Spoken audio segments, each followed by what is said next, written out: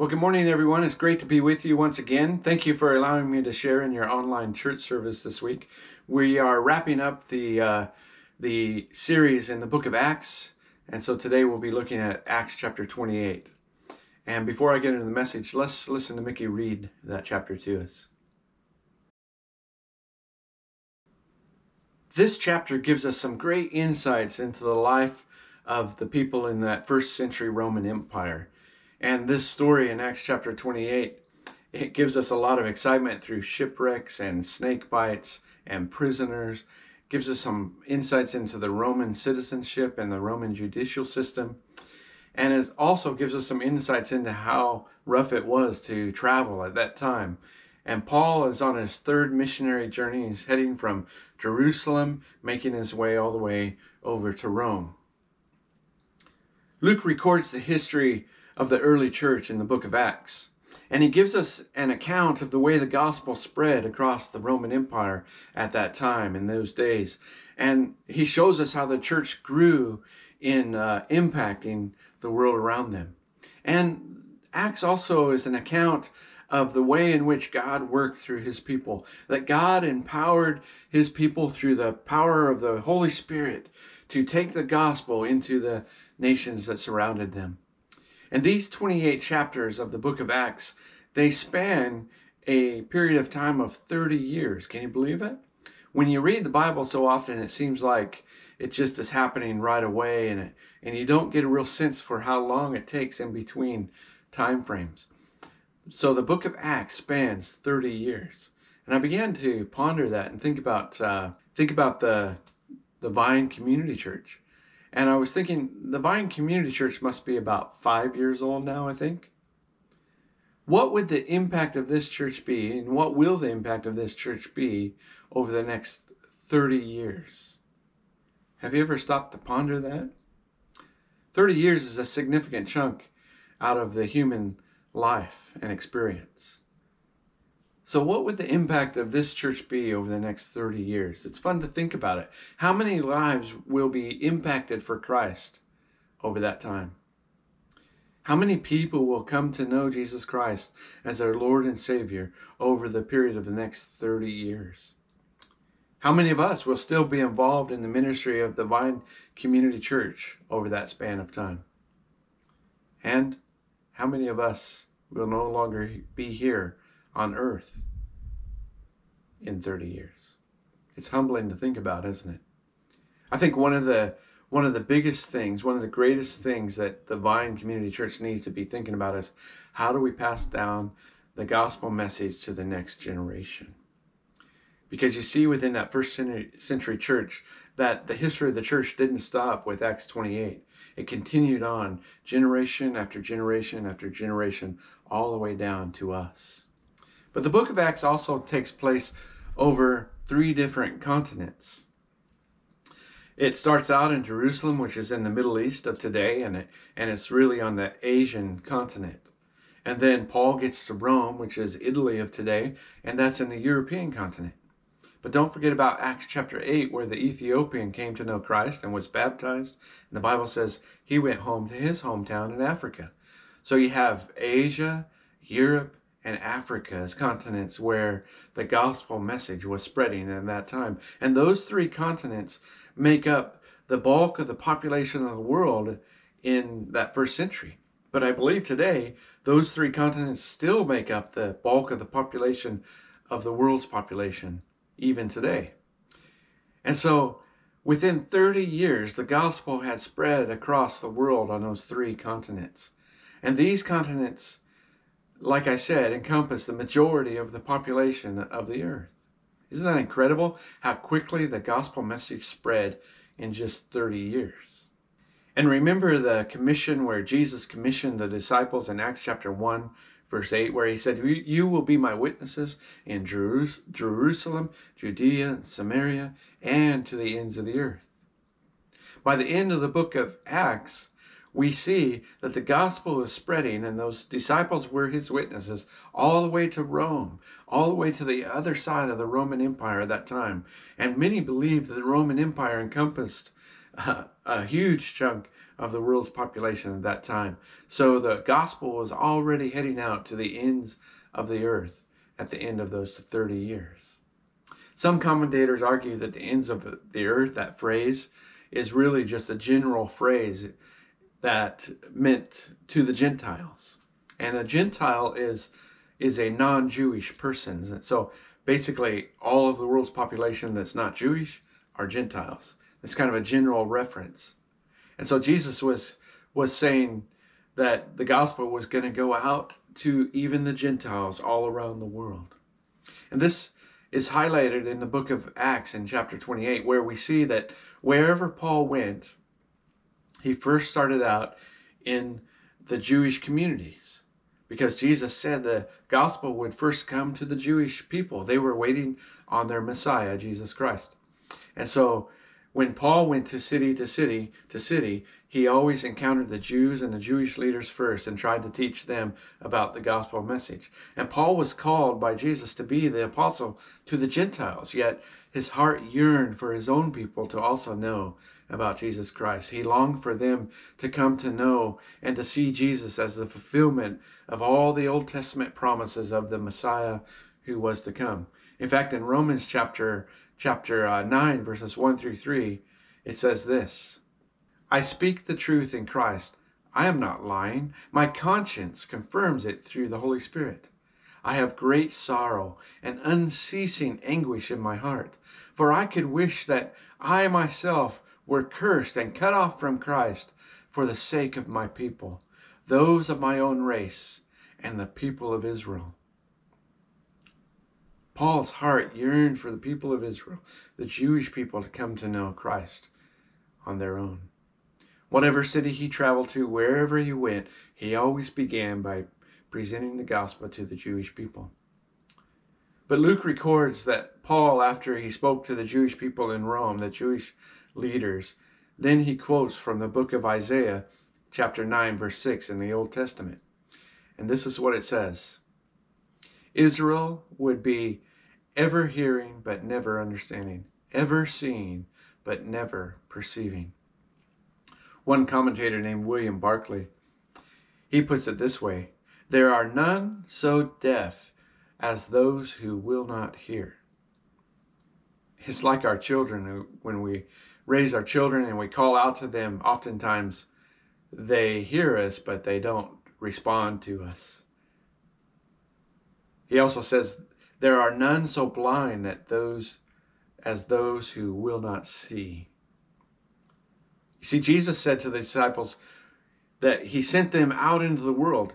And when he sent them 2 by 2 in the Gospels out to their first missionary endeavors, he said, go into the town and look for the house of peace. And if you don't find a house of peace, wipe the dust off your feet and keep moving. And this is because you cannot convince someone who is uninterested to be interested unless they come to it themselves. People don't change unless they decide that they need to change. And I'm afraid that the church so often spends a lot of energy and time trying to convince people to do something that they really don't want to do. Instead, we should be spending our time on people who are getting it and starting to open up to God. And so in Acts chapter 28, verse 28, Paul makes this final declaration about the ends of the earth and about his own Jewish people. And he says this in verse 28, therefore I want you to know that God's salvation has been sent to the Gentiles, and they will listen. They will listen. They will be open and ready to receive it. And when you read of church history, you realize that Christianity continued to grow and the message of the gospel of Christ was accepted by the Gentiles. And in fact, by 312 AD, the Roman Emperor Constantine comes to know Christ himself and accepts Christ as his Lord and Savior. And he puts an end to the Roman persecution of Christianity. And today it's said that there's more than 2.5 billion Christians in the world. Can you believe that? That's a lot of Christians in the world. So in many ways, for the people of the Roman Empire, they were the ends of the earth that Jesus was speaking about. Some church historians believe that Paul was able to leave Rome after about 2 years and travel to Spain. In fact, Paul mentions in Romans chapter 15 that he longs to visit Spain. And so many church historians, it's up for a little bit of a debate, but many church historians think that Paul made it all the way to Spain. It was during this house arrest that Paul wrote several of the letters of the epistles. Paul wrote Philippians and Ephesians and Colossians and Philemon, all from prison or from this house arrest, being chained to a Roman soldier. But Paul wasn't alone in this house. He was visited often by other Christians, by Luke and Timothy and Tychicus and Mark and many other Christians. You can imagine that the church in Rome took care of his pastoral needs and looked after his needs both physically and spiritually, encouraging him as he continued to preach the gospel even while chained. And this is how Paul describes his own circumstances while in prison in Rome. In Philippians chapter 1, verses 12 through 13, he says, "Now I want you to know, brothers and sisters, that what has happened to me has actually served to advance the gospel. As a result, it has become clear throughout the whole palace guard and to everyone else that I am in chains for Christ. And because of my chains, most of the brothers and sisters have become confident in the Lord and dare all the more to proclaim the gospel without fear." Isn't that powerful? Even the palace guard was coming to understand the gospel message, that Paul continued to preach the gospel wherever he was, whatever circumstances he found himself in. And he saw that his imprisonment was actually an opportunity to spread the gospel. That's powerful. That's something that I don't think most of us would really be able to envision. What a great reminder for us to realize that our hardships and our troubled times can also be opportunities to share the gospel message with others. That's how Paul saw his imprisonment, was an opportunity to share the gospel, to teach people about who Jesus was, even through his suffering. But this kind of strength to be able to do that doesn't come from within ourselves. Paul wasn't doing that out of his human strength. He was doing that out of the power of the Holy Spirit that God had promised would be with him and in him as he continued to spread the gospel message. And that same power will be within us and is in us. And as you read the book of Acts, there are several themes that you can start to pick up on. And one of the most significant and most powerful themes is the fact that the power of the Holy Spirit is given to all who believe in Jesus Christ. That all of us are empowered by the same Holy Spirit. That no longer is the Holy Spirit just given out to special people at special times, that the power of the Holy Spirit is in us as believers in Jesus Christ. Another theme that comes up is the importance of prayer in that early church, that the early church spent many hours praying together. And another theme is the importance of preaching the word. Preaching the word happened often throughout that early church. It happened in a significant way in the book of Acts. Luke records several sermons, including 8 by Peter, 9 by the Apostle Paul, a lengthy sermon from Stephen, and a shorter sermon from James.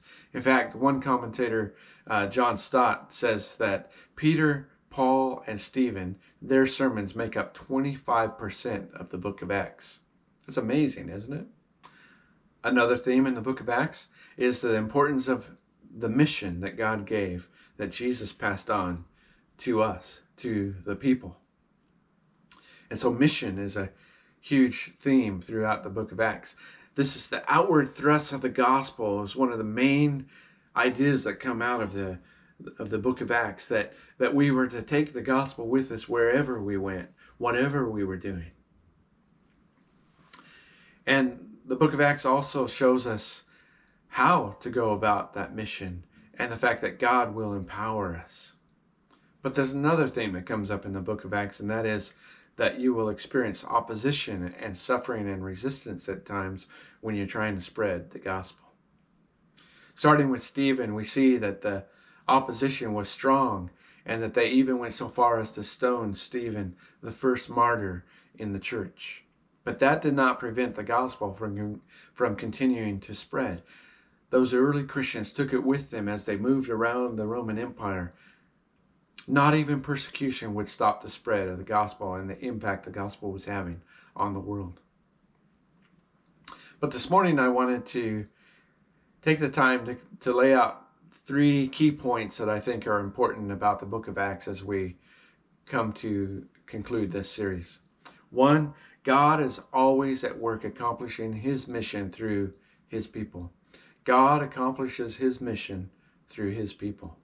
The mission of God was to send his son into the world, to save the world, to remove sin from people's lives and to remove that condemnation. We have the great passages like John 3:16 and verse 17.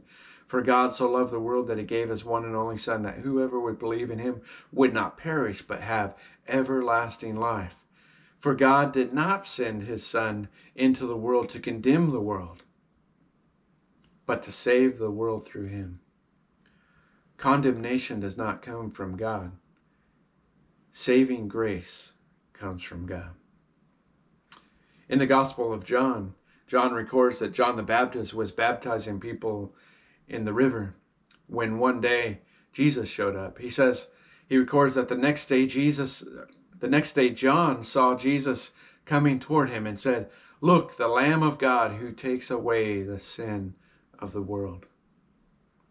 You see, Jesus came to seek and save the lost and to take away their sins.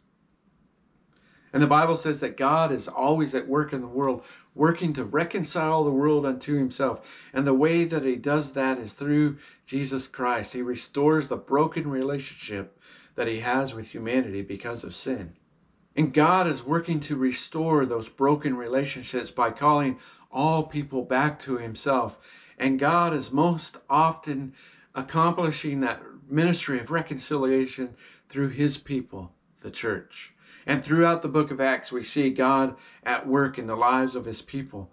They partnered with him as co-workers in the ministry and mission and purpose of God. Thus, the early church grew and was strengthened. And you read throughout Acts words like, the Lord added to their numbers daily. Or the churches grew in strength and numbers, living in the fear of the Lord. So the churches were strengthened in faith and grew daily in numbers. Or like the words out of Acts chapter 12, the word of God continued to grow and spread. We get this image that God was at work through his people. And the gospel was spreading. The work of God was spreading. The message of Jesus was spreading. Acts 19, the word of the Lord spread widely and grew in power. So it's quite evident that one of the key points of the book of Acts is that God accomplishes his work through his people. But the second key point is this, that God always provides us with what we need to accomplish his mission. God always provides us with what we need to accomplish his mission. God empowers us. Even though Paul was in chains in Rome, the gospel was not in chains.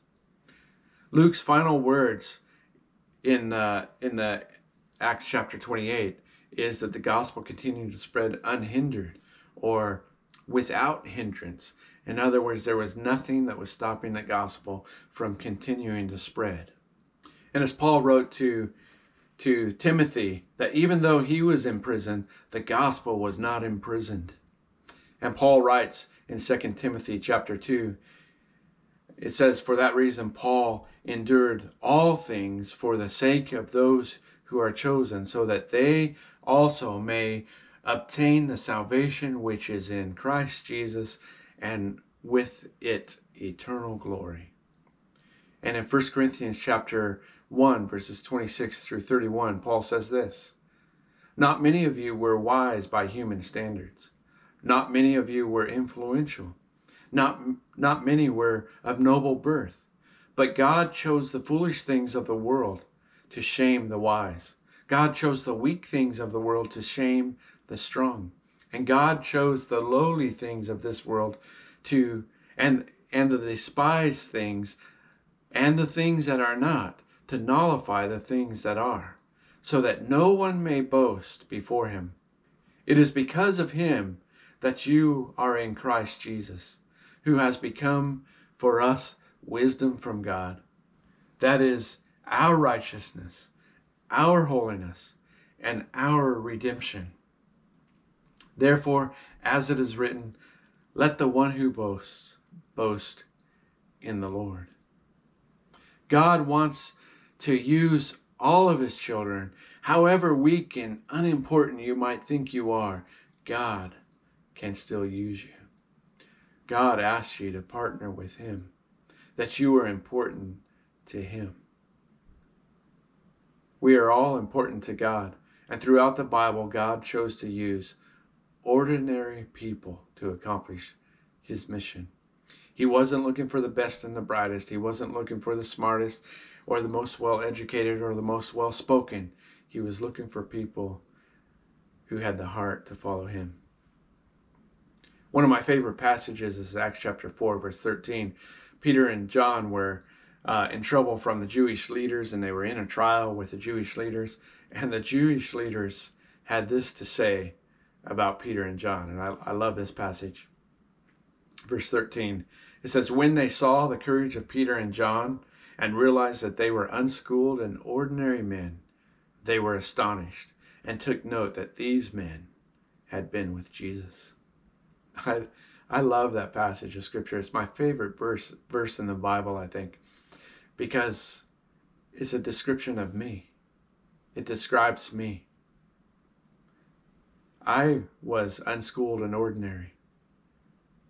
Before I became a pastor, I was a welder and a builder, and I was just an ordinary bloke. My hands were dirty and calloused, and I couldn't speak the English language very well, for that matter. No one would have assumed that I would be leading any kind of organization, that I would be a pastor in a church, for that matter. I can guarantee you no one would have thought that back then.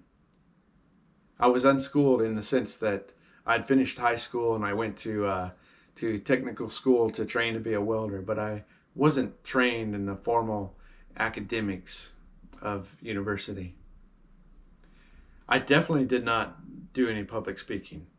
I didn't want to do public speaking. I wasn't good at public speaking. In fact, I had to take a speech class one time and I got a C, and I thought, man, that's good enough for me, because I was never going to do public speaking. It's pretty funny to think about now. But when I quit my welding job and moved off to Bible college, I didn't really know what to expect. I didn't really intend to go there to become a pastor. The reason I really went to Bible college was to get my life back on track with God. I knew that I needed to get my life together with him again. I was struggling with all the sinful influences around me as a young man. And I wanted to grow in my relationship to God again. And I wanted to learn and understand the Bible. And as I look back, I'm amazed at what God has done through this journey of trying to follow him and serve him in ministry. But the one thing that I most want people to recognize in me is that I've been with Jesus. The only criteria for God to use any one of us is simply be with Jesus. God doesn't need you to be the best leader or the most well-spoken person in order for him to use you. He simply needs you to be with Jesus. You know, there's a big difference between being around Jesus and being with Jesus. Jesus had a lot of people around him. Lots of crowds of religious people followed him, but few were actually with him. There's a difference between being around Christians and being with Jesus. There's a difference between being around Christian activities and Christian events and being with Jesus.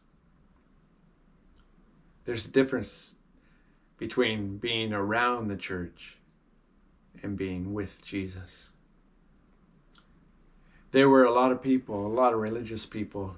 There are a lot of religious people even today that are around Jesus, but few who want to be with him. But when you've been with Jesus, it will be evident to the people around you. When you've been with him, God will accomplish his mission through you. And God invites us to become part of his work, to become co-workers with him in the kingdom work. 1 Corinthians chapter 3 verse 9 and 2 Corinthians chapter 6 verse 1 both speak of the fact that God is asking us to be co-workers with him. And people will be willing to hear the gospel message. Don't be discouraged. Rather be open and pay attention to where God is already working in the people around you. And pray for those who don't know Jesus yet, but go to those where you can tell that the Spirit of God is opening up their hearts and their minds to hearing from God. Go to those who are willing to listen. As Paul said about the Gentiles, they will listen.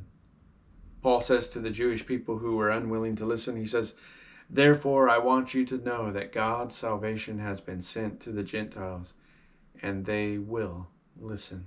I think we should put our energy and our time into the people who are really starting to open up to God, and that you can see that they're interested, because they will listen. It doesn't mean that you don't have anything to do with other people. It also doesn't mean that it will be easy to spread the gospel. It's not going to be easy to spread the gospel. It wasn't easy for Paul, and it wasn't easy for the apostles. They were confronted and they were persecuted. In fact, most of the apostles were persecuted to the point of death in their lives. But they continued to speak about the name of Jesus for as long as they were on earth. And they continued to look for those who were open and ready to receive the gospel message. I like how William Barclay's commentary concludes the book of Acts. He says this, "And so the book of Acts comes to an end with a shout of triumph. Now the tale is finished. The story that began in Jerusalem rather more than 30 years ago has finished in Rome. It is nothing less than a miracle of God. The church, which at the beginning of Acts could be numbered in scores, cannot now be numbered in tens of thousands. The story of the crucified man of Nazareth has swept across the world in its conquering course until now, without interference, it is being preached in Rome, the capital of the world. The gospel has reached the center of the world and is being freely proclaimed, and Luke's task is at an end." Luke's task was recording that early first century church and all those new believers and how the gospel was beginning to spread around the world. But that's not the end of the story. The story doesn't end with Acts 28. That's still at the beginning, because there is no end to this story until the return of Jesus Christ to earth. The history of the church continues on and on throughout every generation and every century, even to us. And we are continuing to write the story of the church today. And trusting in Jesus, relying on the power of the Holy Spirit in us to guide us and to lead us. And the Father says that his word will spread out through his people.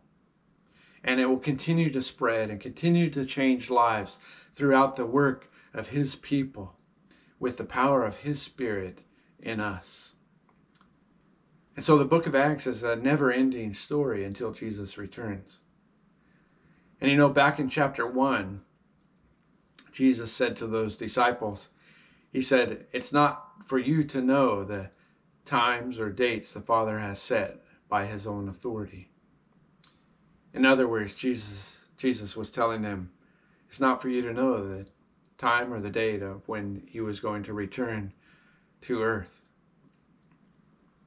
And it was not the most important thing they needed to know. Jesus continued by saying, "But you will receive power when the Holy Spirit comes on you, and you will be my witnesses." And so the best way for us to end this series of the book of Acts is by praying, Lord, will you fill me once again with the power of your Holy Spirit?